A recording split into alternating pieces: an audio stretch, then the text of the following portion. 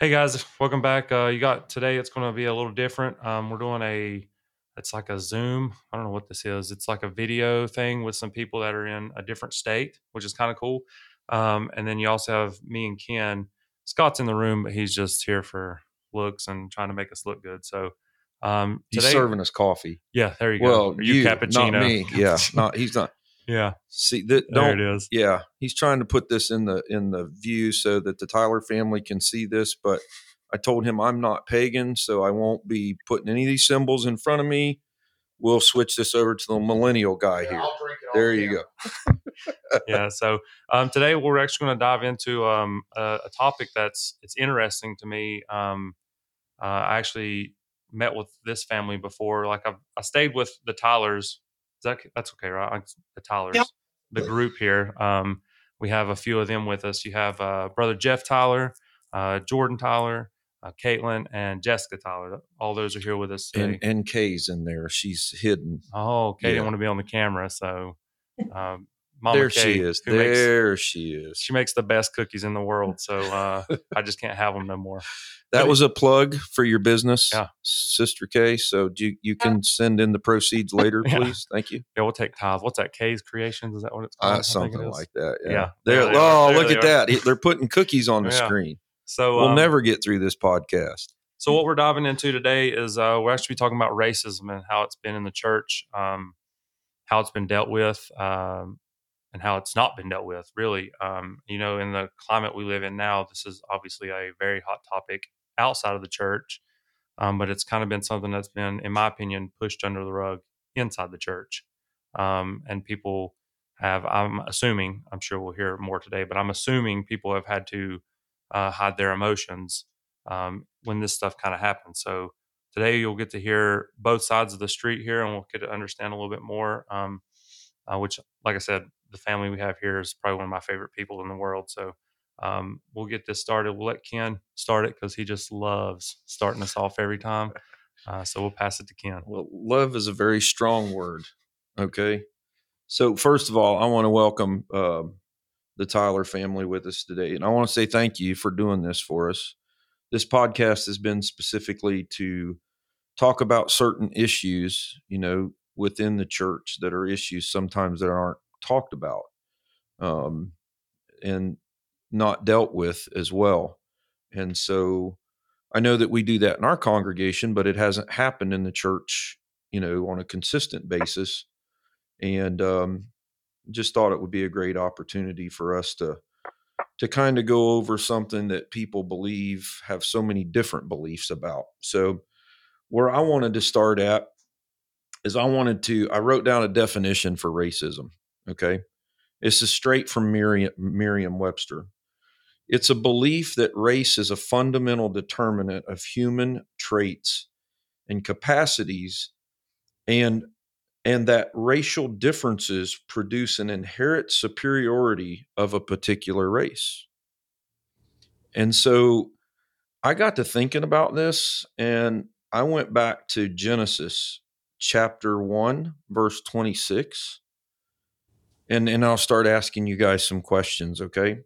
Mhm. But it said in Genesis chapter 1, verse 26, and God said, let us make man in our image, after our likeness, and let them have dominion over the fish and over the sea and over the fowl and over the air and over the cattle and over all the earth and over every creeping thing that creepeth upon the earth.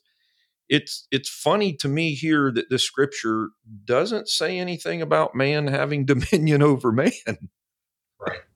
And yet the definition that I read to you out of Merriam-Webster's is,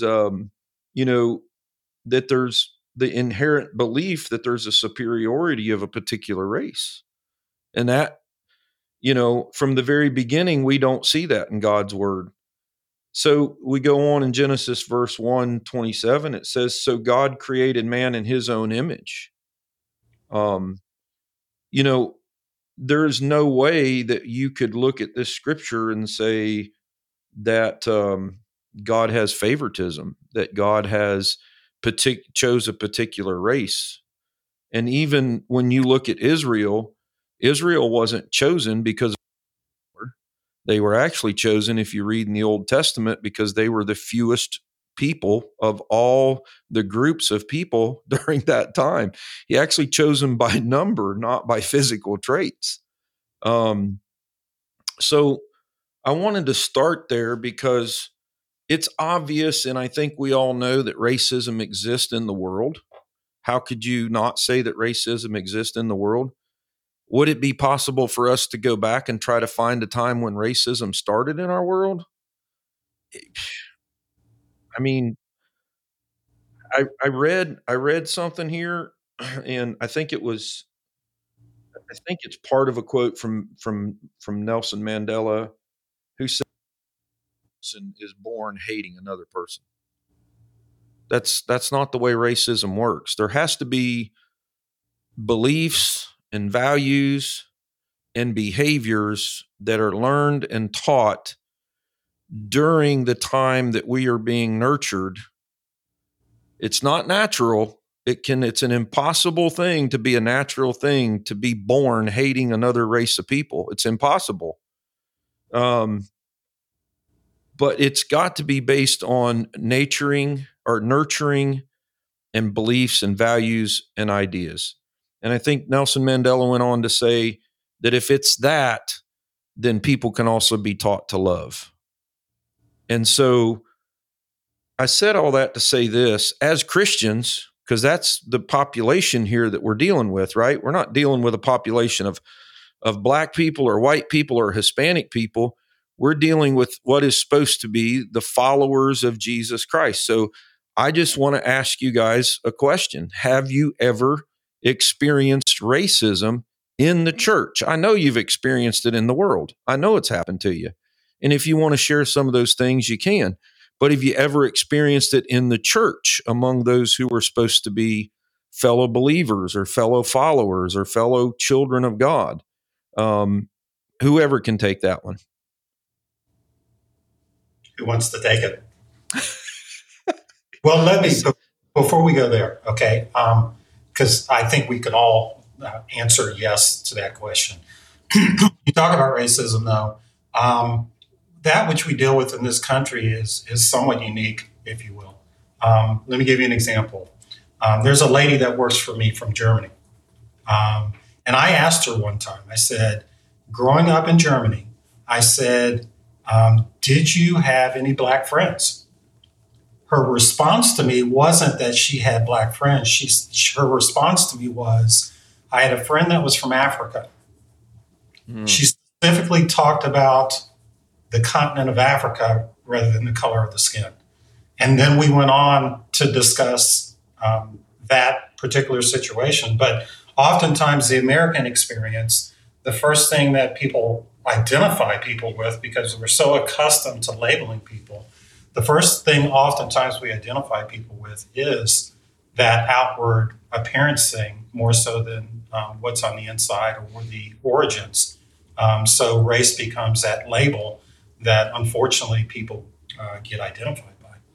Yeah, that's so true. I forget which actor it was, but they were actually doing an interview with him, and Morgan Freeman. They were doing an interview with him, and I seen this interview, and they made that connotation, about, African American. And he started to ask the question and say, to challenge that as if, it's not just about just the skin color, but it's also about the nationality. It's also about where people come from. And so a conversation that Jordan and I had was about culture. It's like we can't accept different cultures. And this can't be just towards one specific population of people either. I mean, that's right. There are Hispanic people who suffer this. There are Asian people who suffer this. And my question has been, is it happening in the church? Well, I wouldn't know that. Go ahead, Jordan. I think the other thing to add on to that is I think sometimes people believe, the answer is yes for me as well. As my dad already said, yes, that's happened to me in various instances. And I think the other thing we need to call out is some people may believe that, oh, Jordan has experienced racism in the church. And what does that look like? And I think some people might think it be, oh, someone said a racial epithet towards me or said something to me. But I think the other thing we need to bring up is the kind of scripted or the things that are said to us that might not seem like they're a racist comment or a racist type of thing to me, but it is. And I think those are probably the biggest things that I've experienced in the church, is the things that someone might joke about or someone might say or do, other than someone just calling me, the N word or something of that nature. I think it's more of this racism that's kind of this undertone of racism, which I can believe can be almost more hurtful than the outward just saying of a word or a phrase. So and I think that is a bigger issue. So Jordan, would all of you permit me to be candid right now? I think it would be extremely helpful if I could just be candid, because you guys know that I'm not a racist, right? But so are you talking about those normal sayings like, referencing how black people would like watermelon or how white black people would like chicken and things like that? Is that what you're saying? Kind of those? I think the biggest example I can give, and I think my sisters and I have experienced this, and I don't want to talk to them, but I think they'll nod in agreement, is the determination of like, oh, Jordan, you're the whitest black person I know. And that is something to me that I think is almost more detrimental that has happened in the church than anything, because what that tells me is that you don't see a black man or a black woman as a form of excellence, in a way as someone that you can live up to. It's like we're living up to this white savior kind of point of view of like, I need to look at what the white individual is doing and their success, and that's what I should be living towards. Other than the fact that understanding that, as you talked about culture and how I was raised and what I was doing, that is who I am as a man, and I don't need to live up to another culture. This is who I am. So I hated to be as candid as I needed to be, and that's the only way we're going to get through this. We just got to wade through it. So for someone to say you're the whitest black man I ever seen, the reference there is that it's amazing that you can be who you are and be black, and so that type of statement, or that you receive that feeling from other people who, were supposed to be fellow believers or fellow followers, right? And so, can I just ask a question as well? Do you feel like that sometimes that there's any innocence to that at all, or do you feel like that it is always intentional? So I would go ahead, Jess.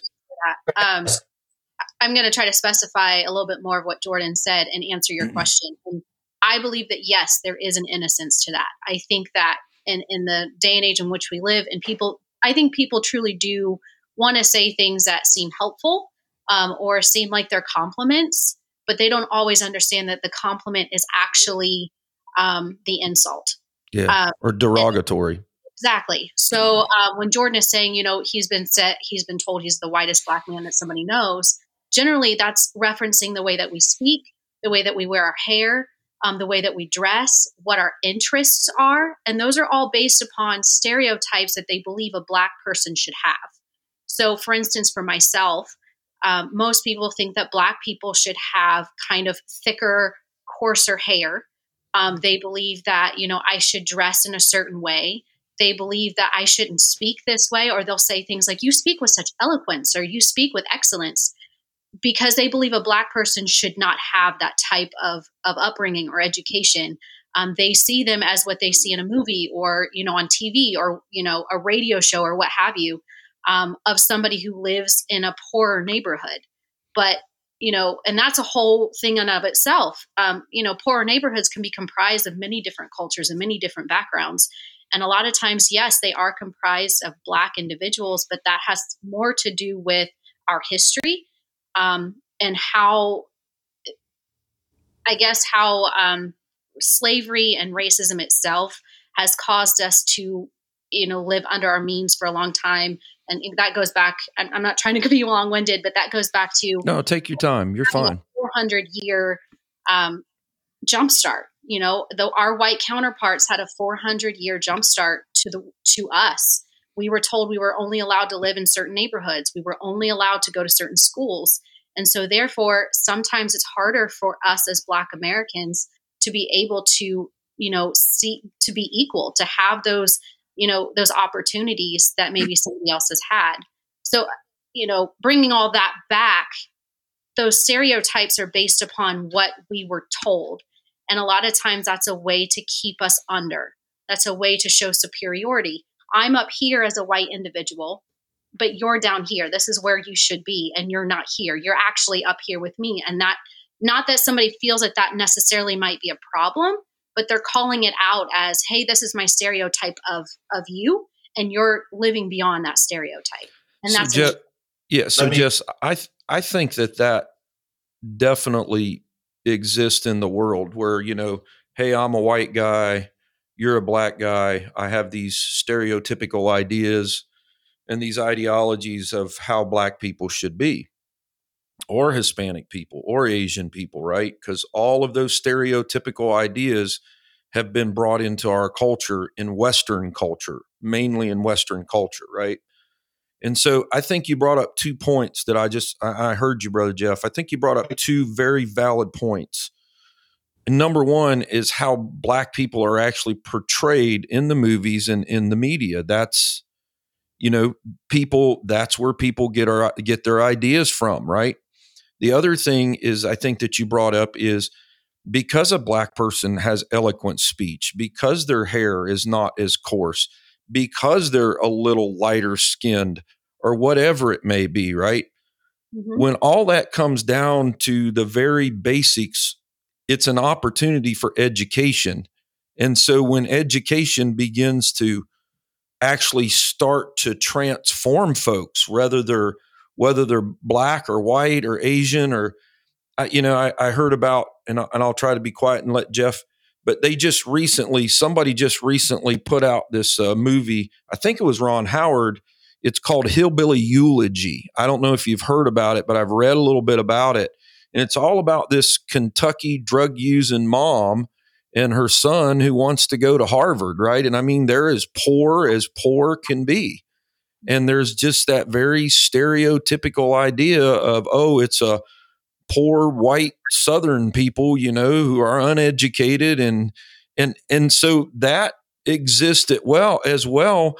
And as soon as those stereotypes are labeled, it's based on a lot of what we see in the media and the education that we're receiving either at home or in our schools or even in our colleges. It has shaped and formed the ideologies that we have currently. And I think you're exactly right, Jess, that when you take a people, let's say that there's a people right now up in the North Pole that we haven't discovered yet, right? And they haven't had the opportunities. Guess what? The rest of the world is automatically going to be somewhat reserved by them because they don't know what they believe. And we're trying to get everybody to fit into the same cookie cutter mold. I want you to be exactly like me. It can't work that way. I want to keep this very scripted to the church because we know in the church, if there's a preacher or a pastor or somebody who's in leadership, right, who's ever made you feel that way, then something's wrong. I mean, there's definitely something wrong there because there is no hierarchy in the church. There is no monarchy in the church except for Christ. That's it. And so I would think that a person who became Christian, that as soon as they became Christian, if they had, or not as soon as, but as they walked in their walk with Christ, if they had issues with racism, that would begin, God and Christ would begin to reform their way of thought towards that. I mean, it's a sinful thing. Racism is sin. I mean, there's no other way to say it. It's sinful. And I don't know if any other Church of God preachers ever named that, but I'm going to tell you it's sinful, plain and simple. Go ahead, Jeff. Let me add 2 things to what you just said. I'll get to the last thing first and go back to answering your question about experiencing racism in the church and whether it's done innocently. What has happened traditionally around the church is we have striven for homogeneity, not unity. Homogeneity, different way of looking at things because we want everybody to be exactly like us. And yes usually is majority, not minority. So when we come in as someone that's different, and this has happened to me, because I was different, because I was of a different race, the things that I would espouse to, or that I was taught growing up, or even down to things like music, I was told that that's too worldly, okay, and you need to be more like us, as opposed to allowing myself to be who I was. Right. So let me give you an example. I had a sister in the church, sweet as she can be, walk up to me after service or before service, and she said, "Brother Jeff, do you and your family have a song?" And I said, "No, we don't." She said, "Well, you and your family need to use your gift, because we know that your people have that gift, and your people have the gift of singing. So you need to use the gift that your people have." Now, I didn't respond to that, because actually I was pretty shocked when she said that. Yeah, I guess so. She did it innocently. To this day, if I walked up to her and said, "Hey, that was kind of offensive," not just kind of, but if that was offensive, she'd have no clue. Right. But it's those labels and phrases. Maybe I can sing, but I praise God in a different way, not just through song. Absolutely. A capacity to be able to speak. So that is the gift that God has given me to use, which around the church sometimes has not been readily accepted, to be very honest with you. I've been accepted as a singer, not as a preacher. Wow.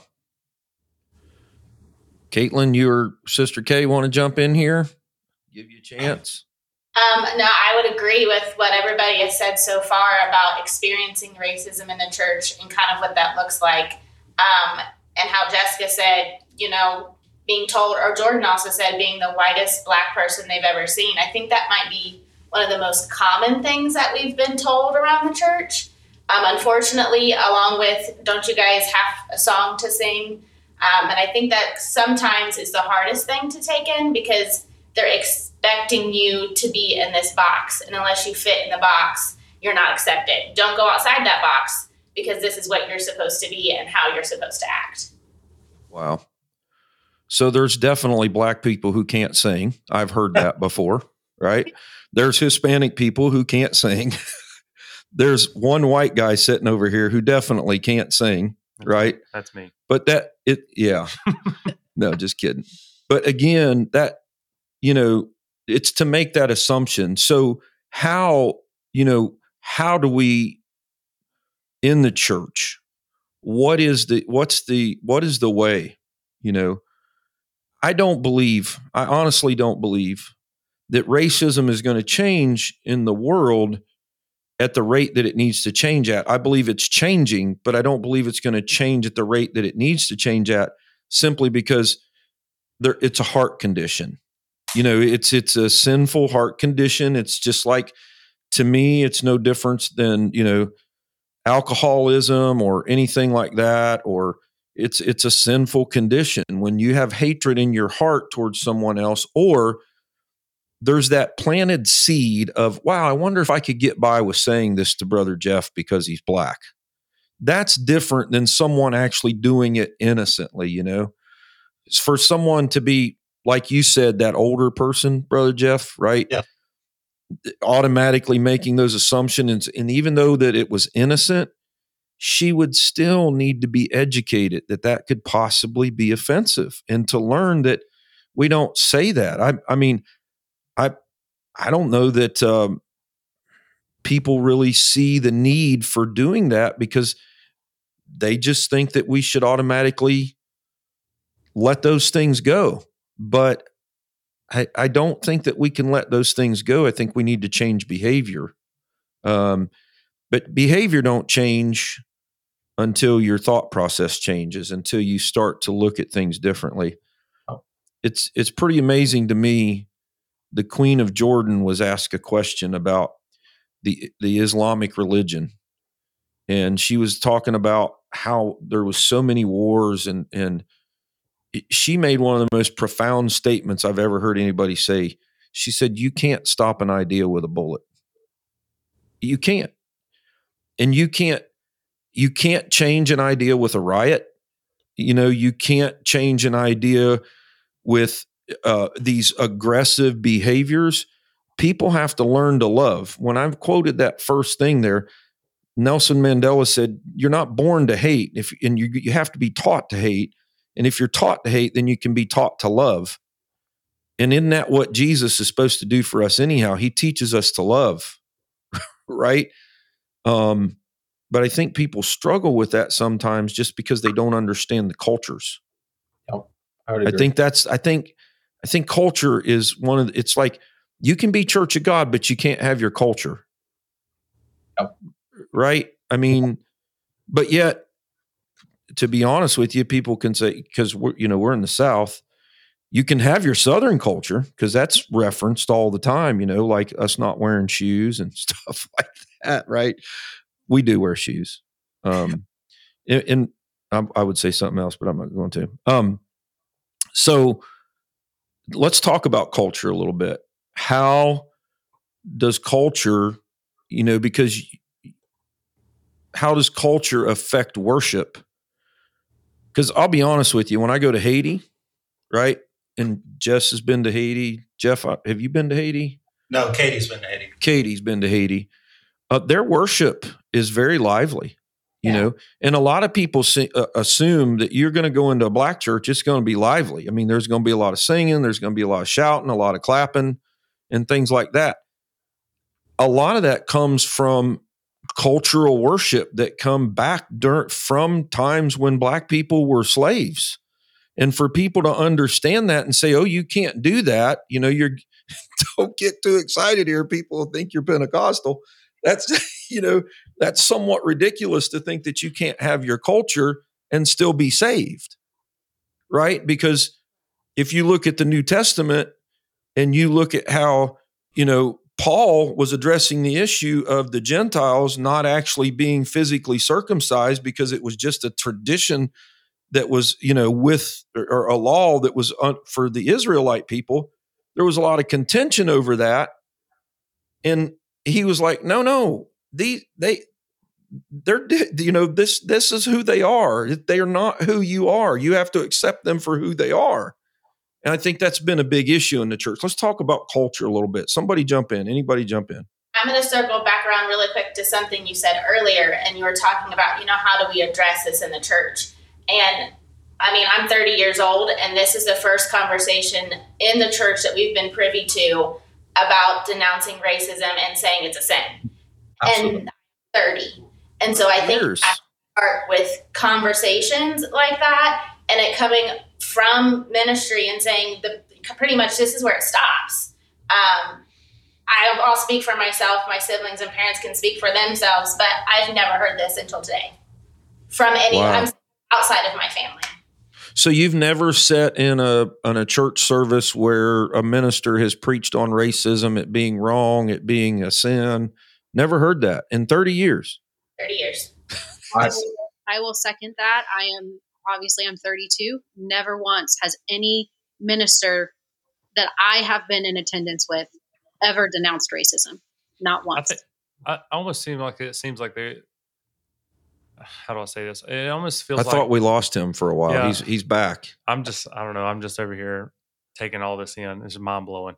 I almost feel like people want you to hide your feelings, and I mean, not that they're being racist towards you or anything, but like, it's like, you need to take a back seat with that. Nobody really, that's an uncomfortable thing, but that's the whole thing of this podcast though, that I don't know if what you've listened to, but most of the stuff we've talked about has been uncomfortable subjects. We're not talking about the bread and butter, get saved, go to heaven. No, we're talking about the stuff that nobody else wants to talk about, And I mean, I remember like tattoos. See this guy here? Yeah, that's coming up. That one's coming up.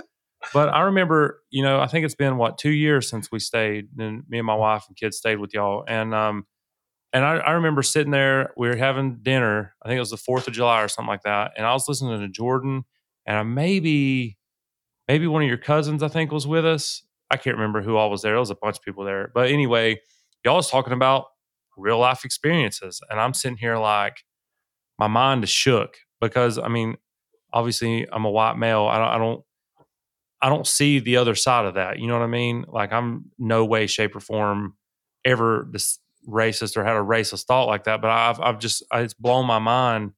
Some of the stories I was hearing y'all talk about, I was like, oh my goodness, like this is ridiculous.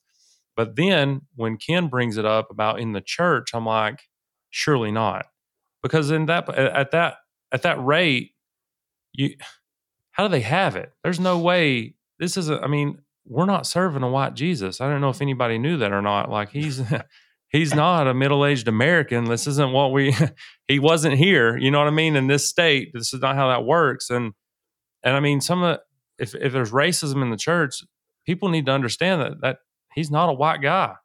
You know, there's not going to be a white Jesus show up and say, all right, let's go.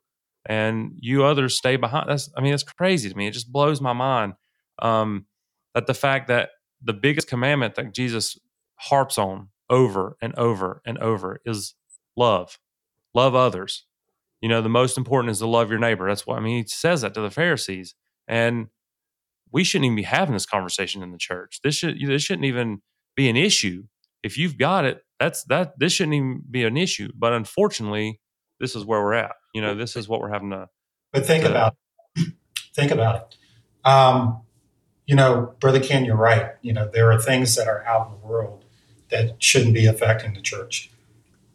But worldliness has crept into the church. Right. Absolutely. Mm-hmm. Racism is worldliness. No. Not only is it sin, but it's also worldliness. So we can talk about things like dress and hair and those types of things. But racism is just as worldly as any of those things as well. Yeah, actually more so. Mm-hmm. I believe people can dress a certain way and not be being sinful. Right. I don't think you can be racial and not be sinful. Absolutely. It's just no way. You know, I was thinking about what Greg said. You know, how could this be in the church? There's people who could look at someone who's black or Hispanic or whatever in the church and say, I love you as a brother. I don't understand you. And so therefore, you know, I'm going to kind of hold you at arm's length because I don't understand you. And I really don't want you to have your culture, right? Because we should all have this church culture. We see where that's got us. It's our podcast, so we can say what we want. But that culture within itself has been detrimental. And so I do want to say something about what Greg said. So God tried it with a nation. It did not work out. He tried it with Israel. It did not work out. So his whole plan changed from, I'm not going to work with a nation. I'm going to write my laws in my hearts and my laws and my precepts in their minds and in their hearts. And I think we pretty much established the fact that from the beginning of creation, there was man, period, which is humanity. And it had nothing to do with, you know, races or cultures or anything like that as far as spiritually goes. Do you know why I wanted to do this? I wasn't saved very long. And there was a brother who told me a joke, right? And in that joke, he used the N-word. And I can remember, I'll be honest with you, I can remember, now listen, you're talking to a guy who was raised in a little white rural farmland in the middle of Ohio. Mm-hmm. And y'all don't think you got no rednecks up there, but you got rednecks up there, trust me. Okay. So in the middle of that rural area, right? And so salvation brought to me a different understanding. It brought to me a clarity of what it was truly like to love an individual for seeing them from the inside, not seeing them from the outside. And I was extremely set back by it. I was appalled. I didn't laugh. You know, I didn't feel compelled to laugh. And I wanted to challenge him right then. I wanted to say, well, you don't do that. You can't do that as a Christian. You can't even, you know, even talking to another white person and imagine if there was someone there who was lost, right? Who heard that.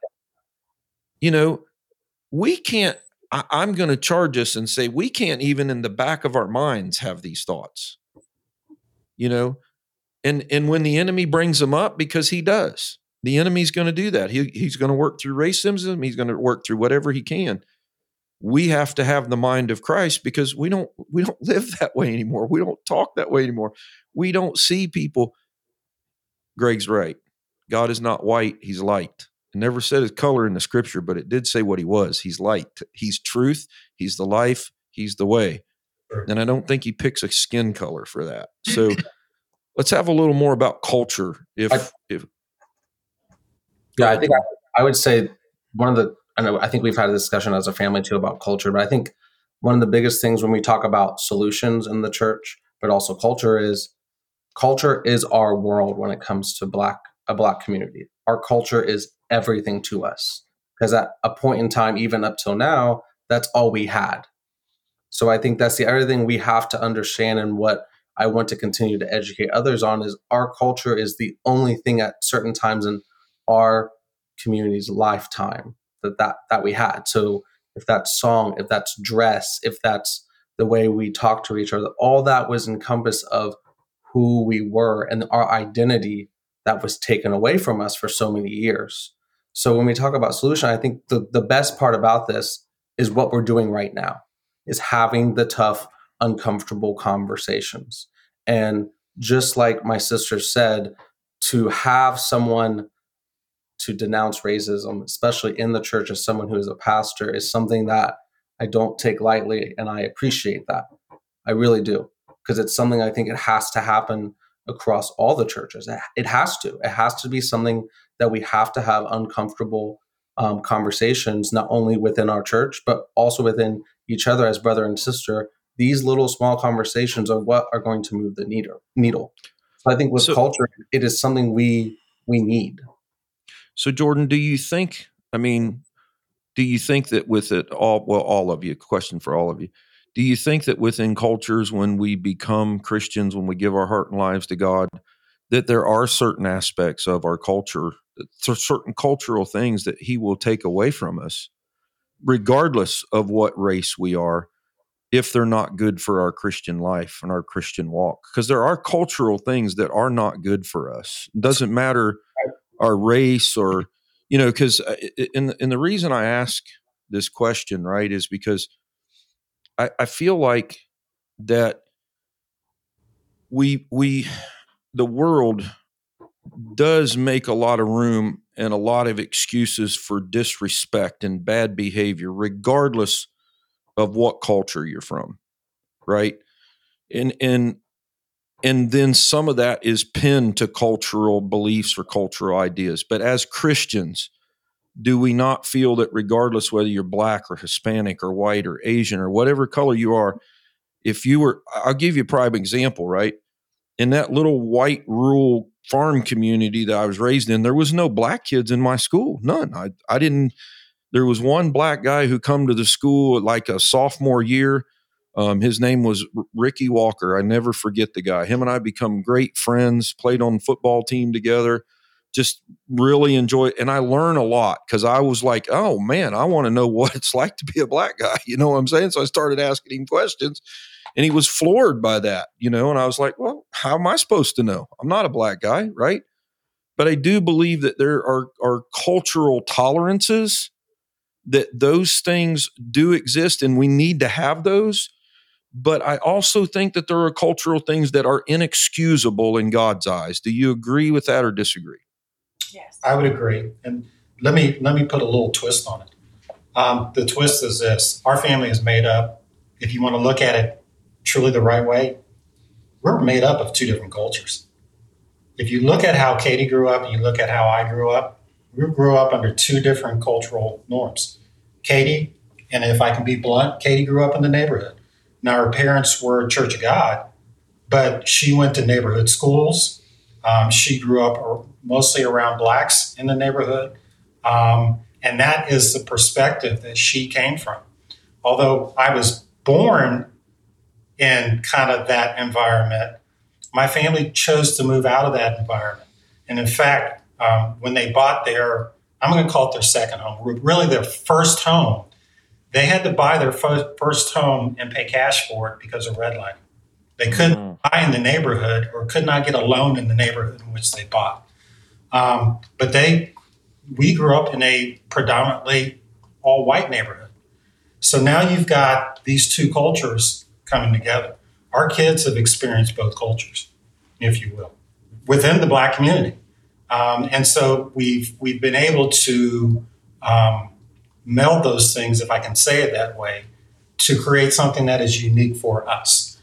Go ahead. That's really interesting, because I wanted to bring up the socioeconomic situation with different cultures, right? Because you just explained both of them. So, you said Katie grew up in the neighborhood, which I'm assuming you're talking about what is referred to in Black culture as the hood, or the Right. lower poverty area, where lower incomes, lower socioeconomical status is much, much lower, than there are for people who are in other neighborhoods. Mhm.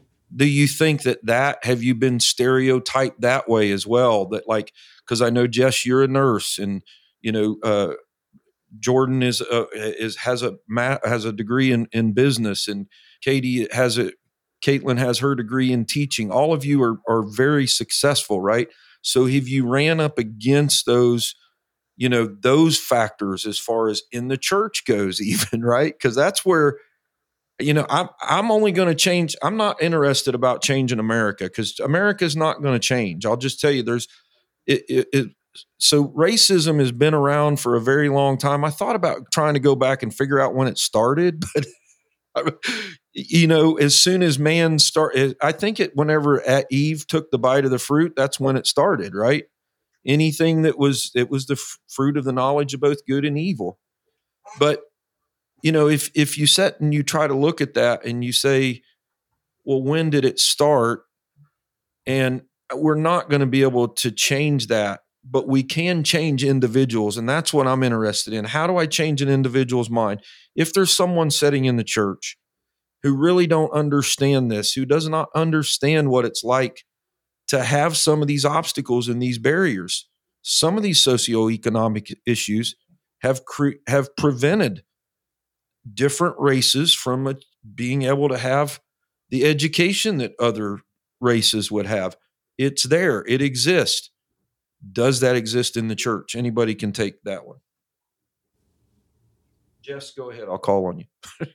So actually, Caitlin has a fantastic analogy for this that I would really love for her to say. And then we can kind of discuss what that means for us as far as the church is concerned. But I think it would paint a really good picture for those that are listening. Awesome. She deferred to you, Caitlin. So the analogy is equality versus equity. So a lot of times we hear, let's make everything equal. And we'll take two kids who are at a fence line. The one child is a Caucasian child. He has no fence in front of him. The other child is a Black child, and there's a fence in front of him. So we're going to make life equal. We're going to give them both the same box, the same length of box. So now they're both on a box. However, the Caucasian child can still see further than the child of a different race, because his box, he has no fence. So he has nothing that's in his way.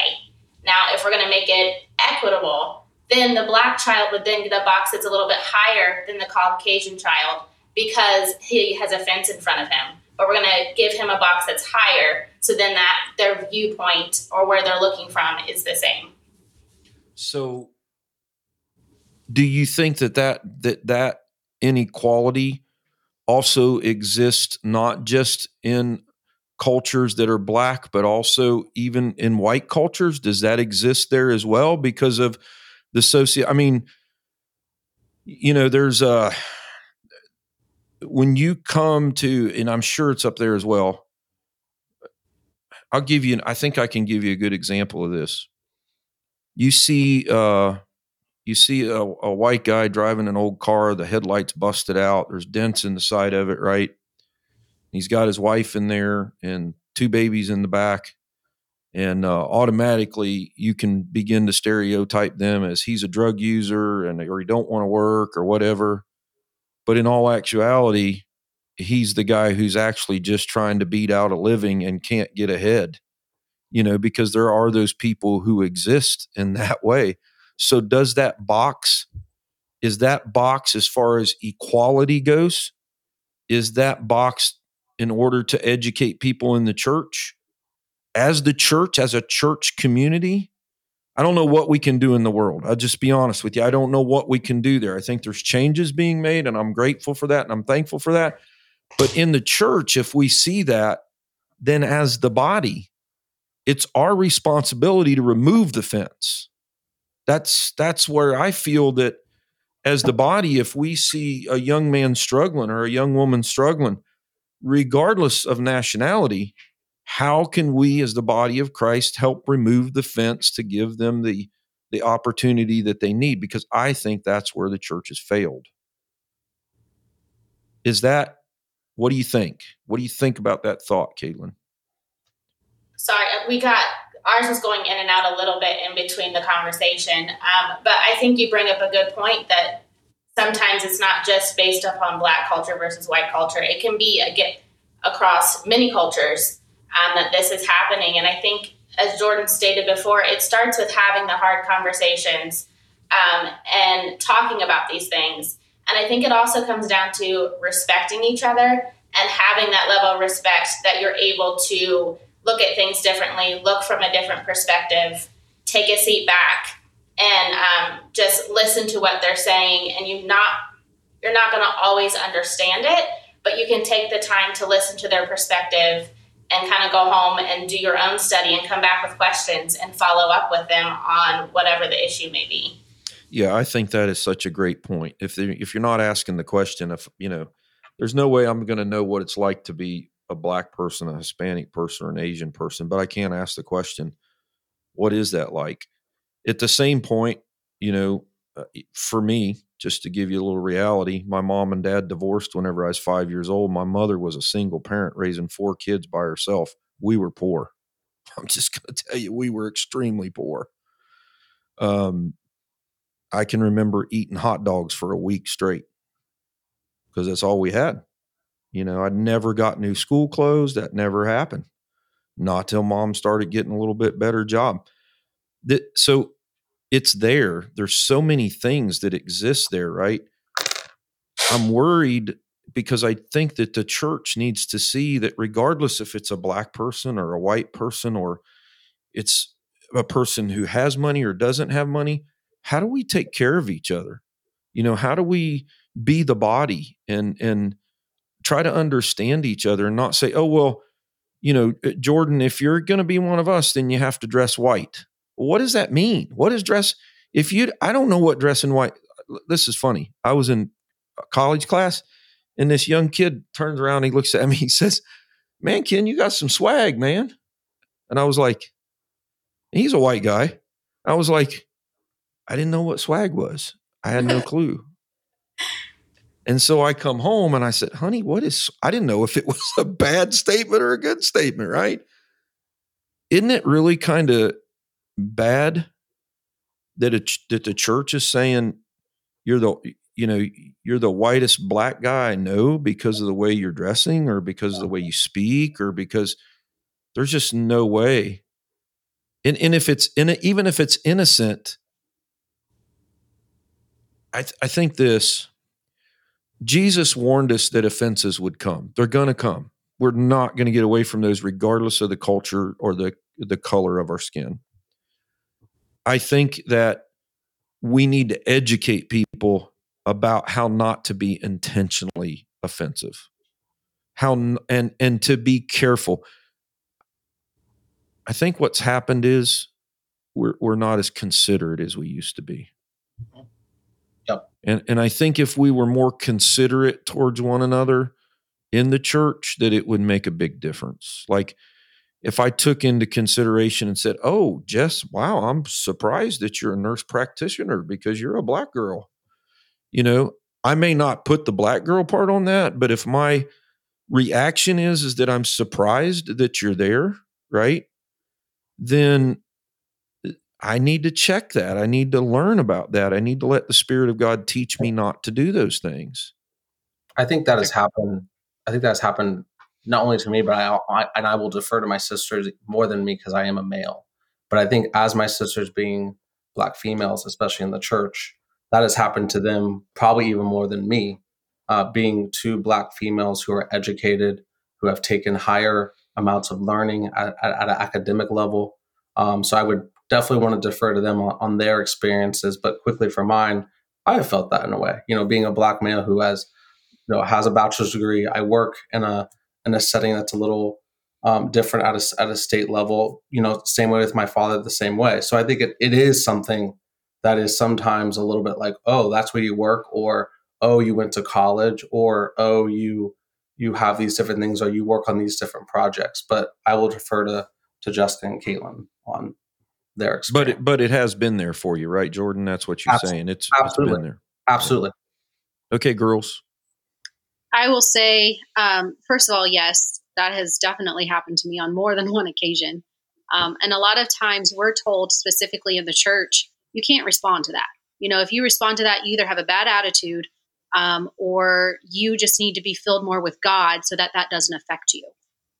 We are told to kind of take a back seat to those comments and, just let them ride out. Just let people say what they need to say to you. And you keep your eyes straight. You keep what you can do, pointed towards Christ. When in all actuality, we're not necessarily dealing with, an issue that we need to keep to ourselves. We're dealing with racism, and that's a problem. And I want to be very clear to, whoever's listening to this, that racism in the church to me is not necessarily just saying racial slurs. I have never heard a racial slur from anybody in the church. It's those kind of what we said at the beginning. It's those undertones. It's those things that people say or do, maybe innocently, maybe not, that perpetuates racism. I know my dad has experienced this where people don't necessarily take him seriously as a minister. I have seen that in my lifetime, where he is supposed to take a back seat to the others that are more prominent. Regardless of the reasons why, a lot of it is because he is a Black man, and that's not necessarily, in some areas, that's not necessarily accepted. Like, he may not have, how can he have, the Spirit of God that we're looking for, or the message that we're looking for?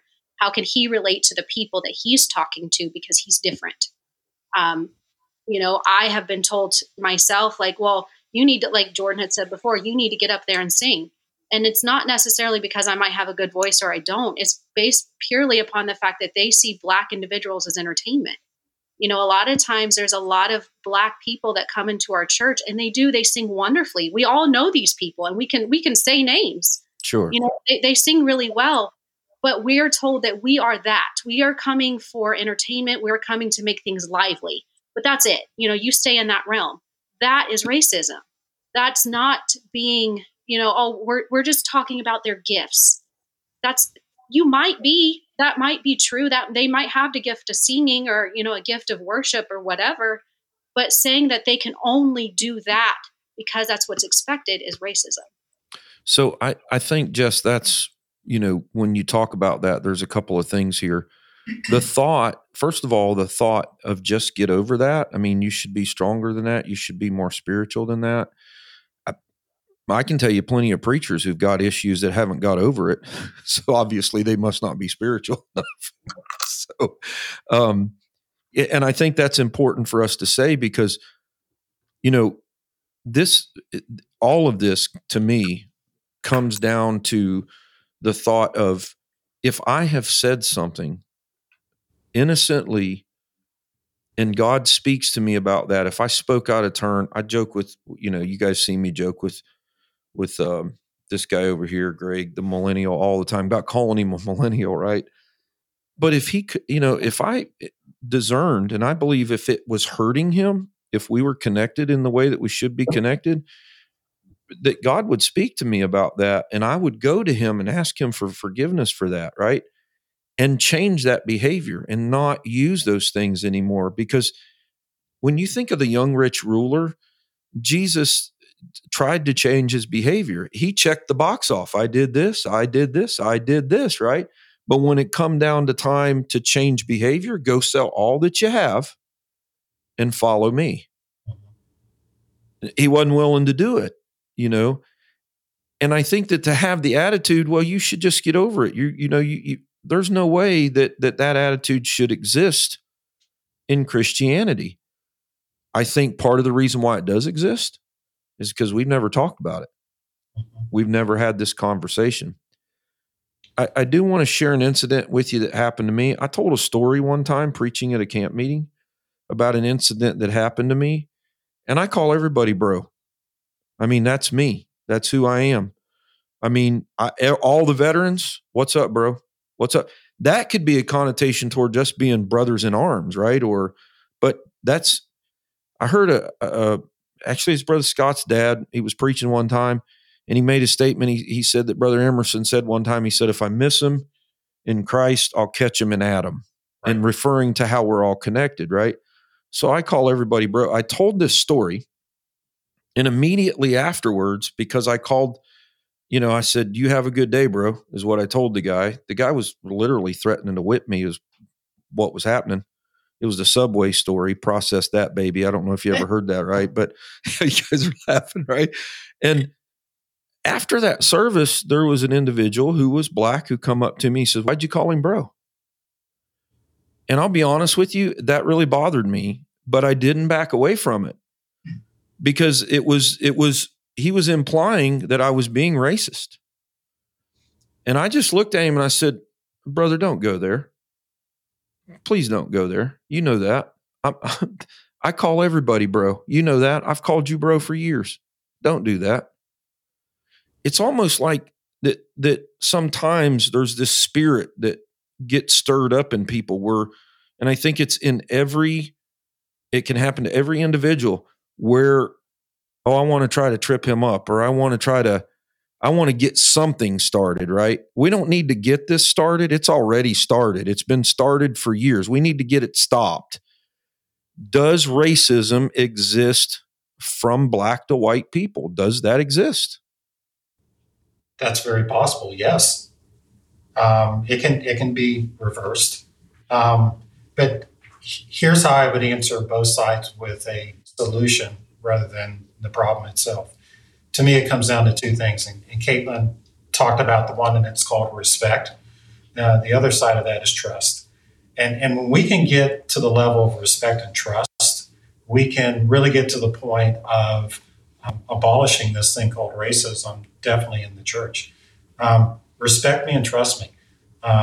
Respect who I am and maybe the fact that I am different, whether I'm white or black, and show forth that trust that I'm looking for. Because honestly, that is the reason why sometimes black folks don't come to a white church. I'm being very honest. We've invited certain people and they don't feel comfortable. So in other words, they're saying they don't feel respected or trusted in that arena. So I think, Brother King, you touched on it and you're absolutely correct. This is a heart condition, and the heart condition has to be changed for a person to really be able to reach out in the right way. Once the heart condition is changed, then yes, you will respect a person for who they are. They will feel like they are trusted in the arena, and that arena being the church, if you will. And they will feel like that they can exercise their gifts, whatever those gifts are, in a fair and equitable way, just like Caitlin addressed. So if you mentioned about black people won't come to a white church because, they feel like that those things are going to happen, right? Mm-hmm. So how does that church, because I just got to be straight up with you, right? There's no black people in our church. Right. And I don't think we would make black people, you guys been here. Did we make you feel that way? Oh, no. So the question is, and I've asked it for years. I walked up to a black guy here, right? And I'm talking to him and I'm like, why don't black people and white people worship together? Why don't that happen? Here in the South, they have AME churches, right? Which is a lot of churches that have that very rich cultural black history to it, right? And so I just asked him that question. And that wasn't the answer that he gave me. Of course, he was going to a different church, right? and it was all about worship style. That's all it was about. It was all about worship style, right? I asked a Hispanic guy one time, I said, why don't Hispanic people and white people worship together? Here, half a mile that way, half a mile that way, there's a Hispanic church half mile that way and a Hispanic church a half mile that way. And I'm like, and I asked him, what's the difference? He said it was a language barrier. I said, what if we get an interpreter? You don't understand English, but I don't understand Spanish. Get somebody to interpret Spanish back to me in English, right? It's deeper. I think there's something deeper than that there, right? I think there's this very culturally ingrained idea, and I think it started way, way, way, way back at the beginning of this country, where you stay with your own kind. We've seen that, in neighborhoods, we've seen that. I mean, in New York City, you've got Little China, right? You don't live there unless you're an Asian descent. I don't know how to change that, but that cannot be in the church. There is no way that can happen where you stay with your group. And how do we change that? How do I go out here? You guys tell me, how do I go out here and try to win a black person to come to church and worship with us? How's that going to work? Am I going to have to understand their culture? I think so. I think you're going to have to understand it a little bit, or you're not going to be able to relate. So I think that's important. I think the second thing is that you're going to have to work really hard to make sure that those cultural barriers are not within your congregation, so that when they come in, they actually do feel welcome. And then I think the third thing, and this is the most important thing, is that if God's Spirit can tear down the wall between a man and his sin, then that means all the sin. And that includes racism. True.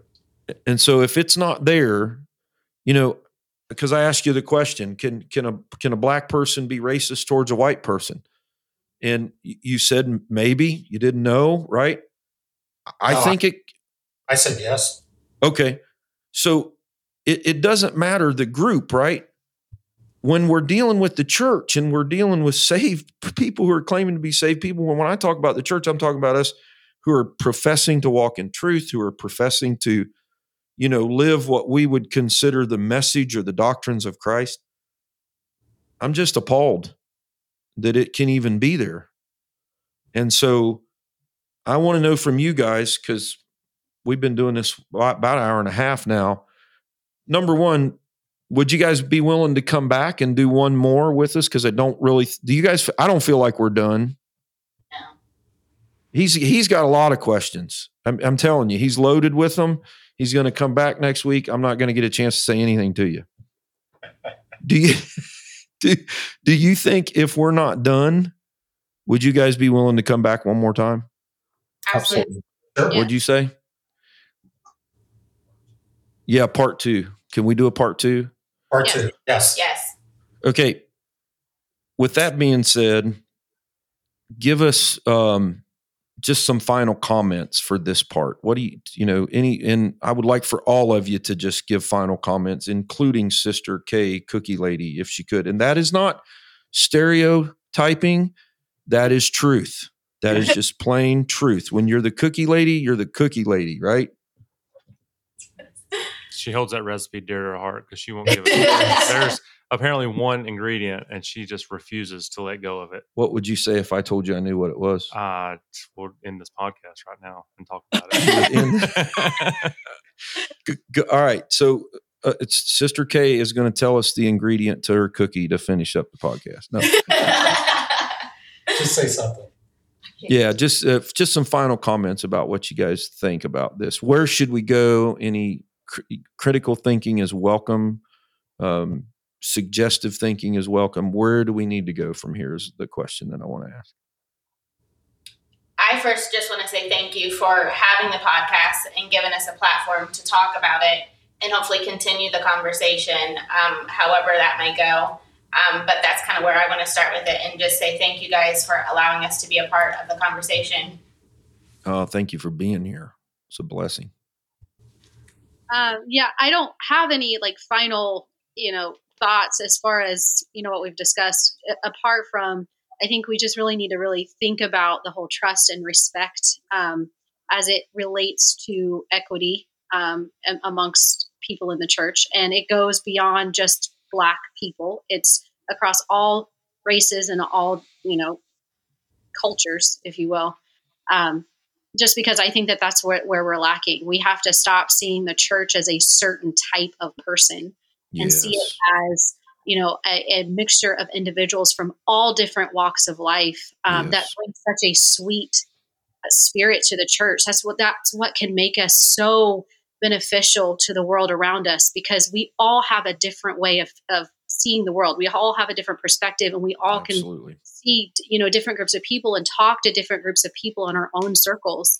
And yes, we all need to say the same message, but we all say it in a different way that affects our groups differently. Absolutely. Once we start seeing that as something that is edifying and seeing our diversity as something real and not as something that may be, bad or different, or saying things like, I don't see color, no, see color, see our difference, see our culture. Like that's us, that's me, and I love that. I love having conversations with people. And if you have questions, we are always welcome to answer those questions, as long, as it's coming in the right spirit and the right attitude. Awesome. So you used the D word. I got to comment on that for just a second. Diversity, right? I also like what you said about, don't see colors. That's not true. That's going to happen. And I think the most powerful thing you said is that there's a reason why the Apostle Paul was called. None of the other disciples could work with the Gentiles. Right. They just couldn't do it. They were too wrapped up in their culture. And so that God called him specifically for that job. And so if you look at it, then God kind of diversified the disciples, right? Mm-hmm. Because he had to get somebody who could actually go out and work with the Gentiles. That's a powerful point. Jess, I appreciate you sharing that. Who's next? Jordan, go ahead. I will also echo Caitlin and just saying, I want to thank everyone on this podcast. It's been fantastic. And as much as this has been an awesome time for us to talk, I think it's a beautiful step forward for everyone on this conversation. Unfortunately, I was talking about how this has never been talked about in, just because I believe it's 32 now, but we're having the conversation now. And that is important. And that is the first real step for us to continue to tell our story and continue to help where we can, but also for you guys to continue that journey as well. And I think it's a journey. And I think that's the other thing for me, as I've, talked to numerous people over the last year and a half, is I continue to tell them as they have questions, you're not going to get it all in a podcast. You're not going to get it all. But the journey, and as my dad said, the respect and the trust for all of us to have this dialogue and to show some empathy towards the people asking the questions, that is super important to me. So I will finish like Jessica said. Anyone that's listening, please reach out to any of us. We would love to continue the conversation, not only on the podcast, but outside, and really appreciate the time. So thank you guys. No, thank you, Jordan. I appreciate the you guys have mentioned trust, and you've mentioned, respect and empathy, because that's what's going to change things. Somebody's got to carry this on when all of us old people die, because us old people are getting close to dying. So I'm going to encourage every young heart sitting in the room to carry this conversation on and not let this drop. If this is something that's new and it's never been done before, then I don't believe God would just wants it to hit the floor. So you guys need to be thinking about that. Katie wants me to just say thank you for allowing us as a family to be a part of this. And we appreciate the opportunity to share our thoughts towards this racism in the church. Thank you, Sister Kay. We do appreciate the opportunity. Maybe, I'll close with this thought from the family. The Bible likens us to a body, right? Yes. And the body has many members, and all the members are diverse. Absolutely. And so if we look at it in that realm, diversity is not a bad word. No, it's not. All the members are diverse and distinct.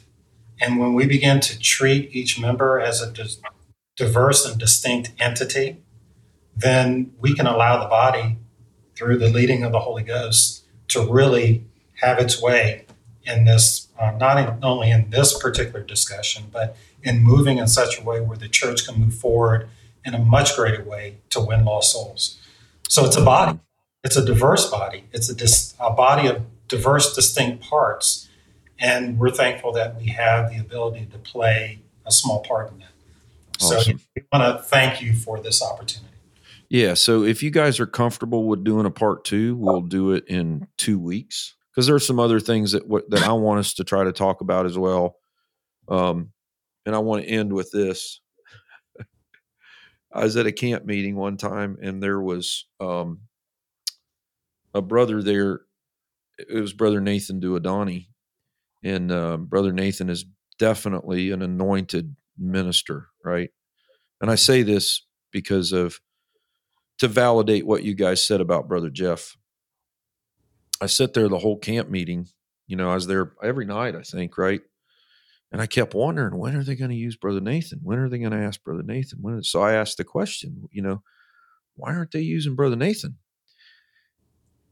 And I really got the impression that they felt like because he was from a foreign country and because of who he was, because he was a black guy, that, he may not even be used. And missionaries from other countries, when they come here, when you go to their country, they're not doing any of the preaching. I mean, when I go to Haiti, if I went to Haiti by myself, which I've went with just me and one other person before, and I have literally preached 2 messages a day for a week straight. That's a lot of preaching, man, right? They come here and it don't happen. And we ought to afford that opportunity because, man, there's so much that could be brought, It's